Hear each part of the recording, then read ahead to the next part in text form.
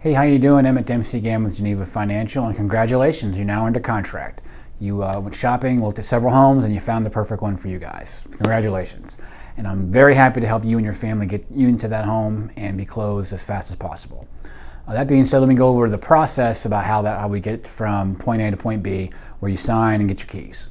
So basically what we'll need is a copy of the contract. I'll be dealing with the realtors on that to get a copy of the contract. By now we know have it properly structured, make sure any closing cost help you may need from the seller, and we're under contract and we're moving forward. Basically, the next phase will be you're going to put your escrow money deposit. You'll give that to the realtor to bind your contract. Usually about $1,000, but it's probably higher at the higher end homes. So you go ahead and put that down. The next thing you do is get an inspection. Now, technically, an inspection is not required, but I recommend that everybody gets one. That way, you know for sure that there's nothing wrong structurally with the property that you're about to buy. And then also there's some inspections that you need for insurance quoting called a wind mitigation. And if the house is more than 20 or 30 years old, basically what's called a 4-point. Checks the roof, the AC, and a few other items. So all those inspections run you about $500 or so out of pocket. You got to pay with a credit card. You do that. Now you have what's called an inspection period. Generally defaults to about 10 days or so to get your inspections in. So you do the inspection, you get it back, you identify any hot items that you want the seller to fix, and that you work with your realtor on that. And this is your first what I call out. So basically, if you don't like the property or it's something that they won't fix, you can pull from the contract without losing your escrow money. So say you're moving forward, there's no problems with the inspection, we move on. The next is the appraisal. And it's important there's a distinction between the inspection you just did to see about the structural detail. The appraisal assesses the value compared to other properties in your area.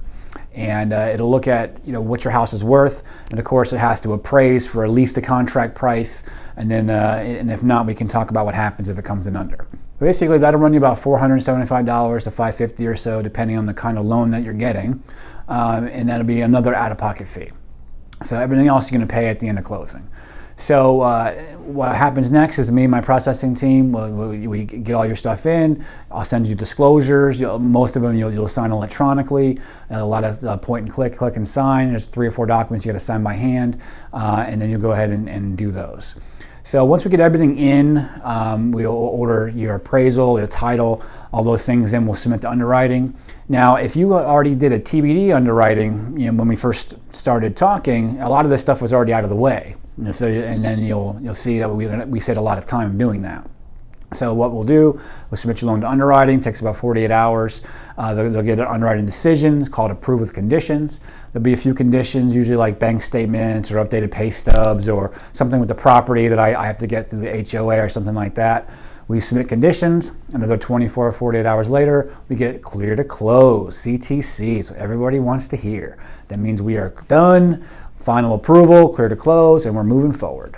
So once you get a CTC, it's not over yet. So we get a CTC sometimes before we send an item what's called a closing disclosure, a CD. It used to be called a HUD-1 or settlement statement. It's called the CD now.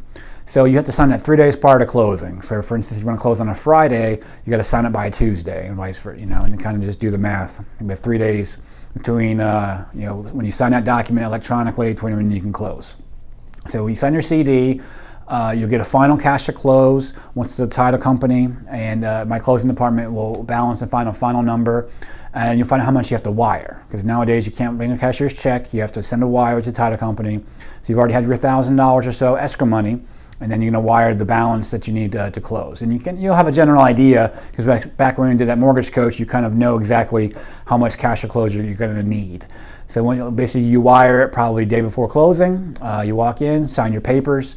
A couple hours later, once we get funding approval, you're done, and you're a new homeowner. So congratulations again. Thank you very much. And next we're going to go over what to expect. I had this big new loan. So and then how I'm going to be your mortgage planner for life. Talk to you soon. Bye.